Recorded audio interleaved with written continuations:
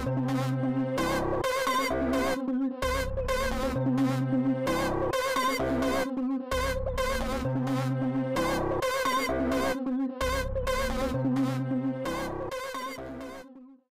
globalists, welcome to this episode of the Global Good Fight. On today's show, what's happening in Senegal, the Pope goes to Iraq, what did Thai fishermen find worth over $250,000, and so much more. Let's go ahead and get into it. India's highest judge is stepping down after asking an accused rapist if he would marry his victim. He is alleged to have repeatedly raped when she was a minor. This comes courtesy of the New York Times.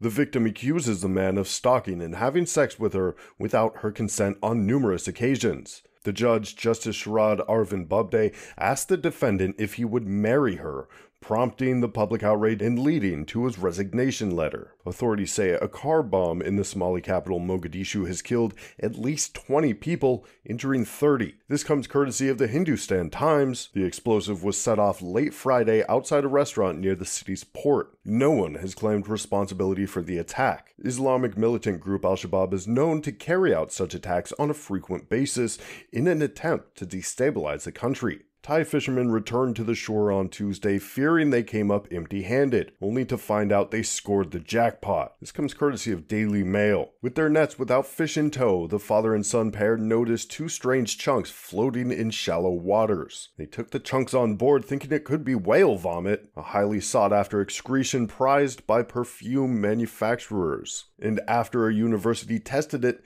turned out they were right, netting over $250,000 for the upchuck. Those were some of the headlines. Before we get to the Fast 5 and analysis, let's hear a word from our sponsor. This week it comes to us from Max Trax. Are you a pope traveling to Iraq on a 4-day trip to unite Christians and Muslims?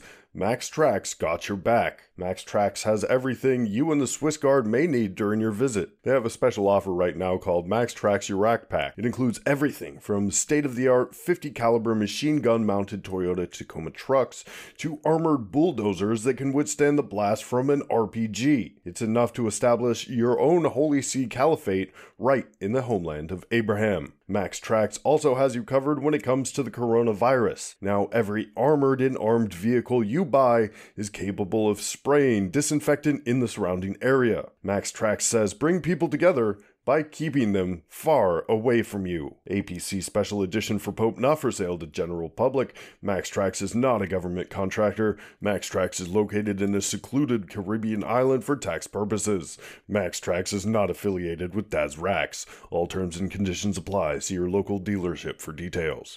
Now it's time for your Fast 5. Senegal has erupted into chaos after authorities arrested opposition leader Ousmane Sonko on Wednesday on rape charges. This comes courtesy of Al Jazeera. On Thursday, protesters clashed with police over Sonko's arrest. His supporters see it as an attempt by President Macky Sall to shut down opposition ahead of elections in 2024. Police say one person has been killed in clashes so far. This is the worst unrest the country has seen in years. Senegal is seen as a stable country in the region compared to other West African nations. Number 2, the International Criminal Court has announced it will begin investigating alleged war crimes in Palestinian territories. This comes courtesy of CNN. The investigation will focus on events that took place from June 2014 onwards. It's expected to focus on the Gaza war between Israel and Hamas. The ICC's prosecutor says they will look into war crimes committed on both sides. Wednesday's announcement was met by fury from the US and Israel. The US State Department said the investigation unfairly targets Israel. The ICC ruled last month it has jurisdiction over Palestinian territories, a ruling Washington rejects. Israel is not a member of the International Criminal Court, and it argues Palestine is not a country and therefore cannot be a member. Israeli Prime Minister Benjamin Netanyahu called the jurisdiction ruling anti-Semitic when it was announced. Number 3. Protests in Myanmar saw their deadliest crackdown from the country's military this week. The UN says security forces killed 38 people on Wednesday alone. That would be the deadliest day since the protests began. There is a growing number of calls from outside the country for Myanmar's military to give power back to the democratically elected government.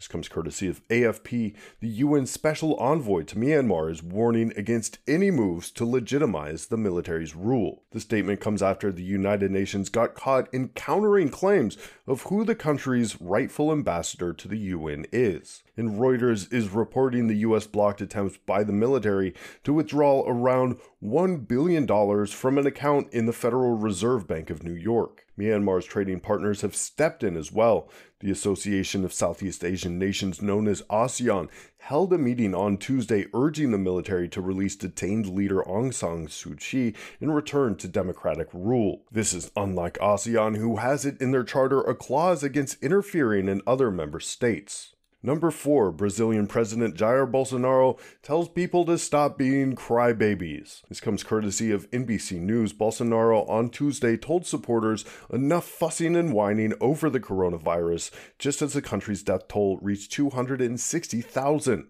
Putting that into context, Brazil has the second highest number of fatalities in the world from COVID-19. Data from Johns Hopkins University shows he's saying that during a week when Brazil recorded its highest daily death count, reporting over 1,700 per day from Tuesday to Friday. As pointed out in The Guardian, however, this provocative statement could be a Trumpian way of distracting from criticism Bolsonaro is facing after his son bought a mansion local media says is worth over $1 million.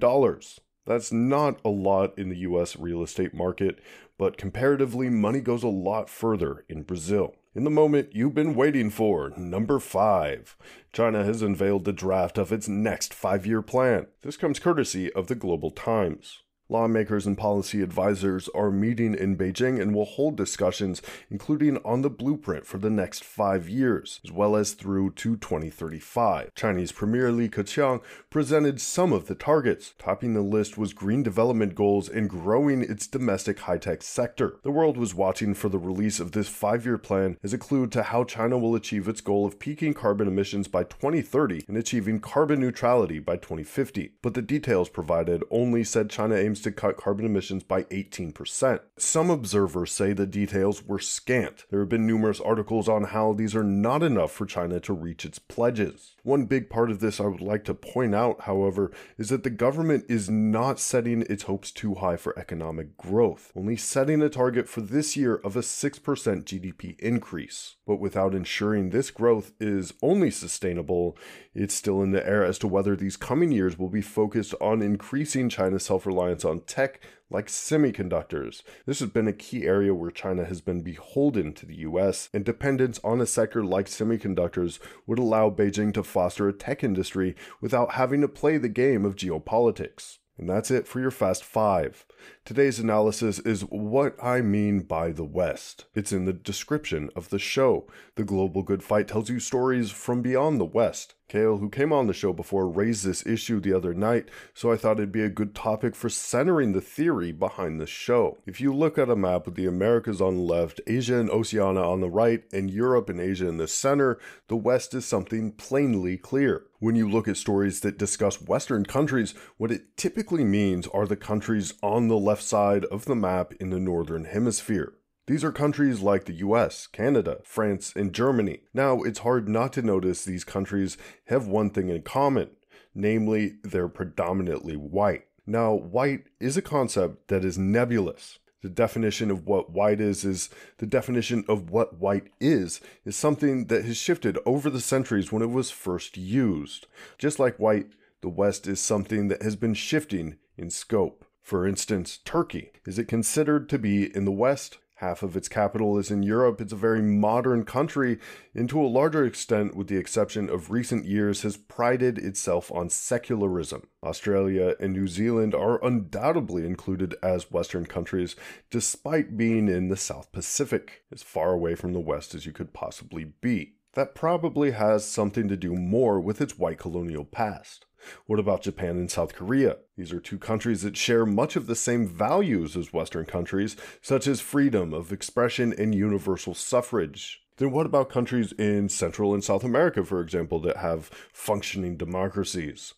Well, despite these hard questions, there are some ways in which stories about these countries can be outside of the West, and one thing I would like to highlight is that journalism is not an empirical science. That's an episode all on its own. While there are rules, they're mere suggestions that could be disregarded depending on the story. And so in something like discussing if stories are outside the West, these are considerations that are made by gatekeepers. And here at the Global Good Fight, we have a crack team of gatekeepers ready to keep the gate. Yes, gatekeeping. This has been another episode of the Global Good Fight. Thank you so much for joining us. Smash that like button, even though there isn't one for podcasts, at least I don't think. This is Tim telling you to always remember to stay global.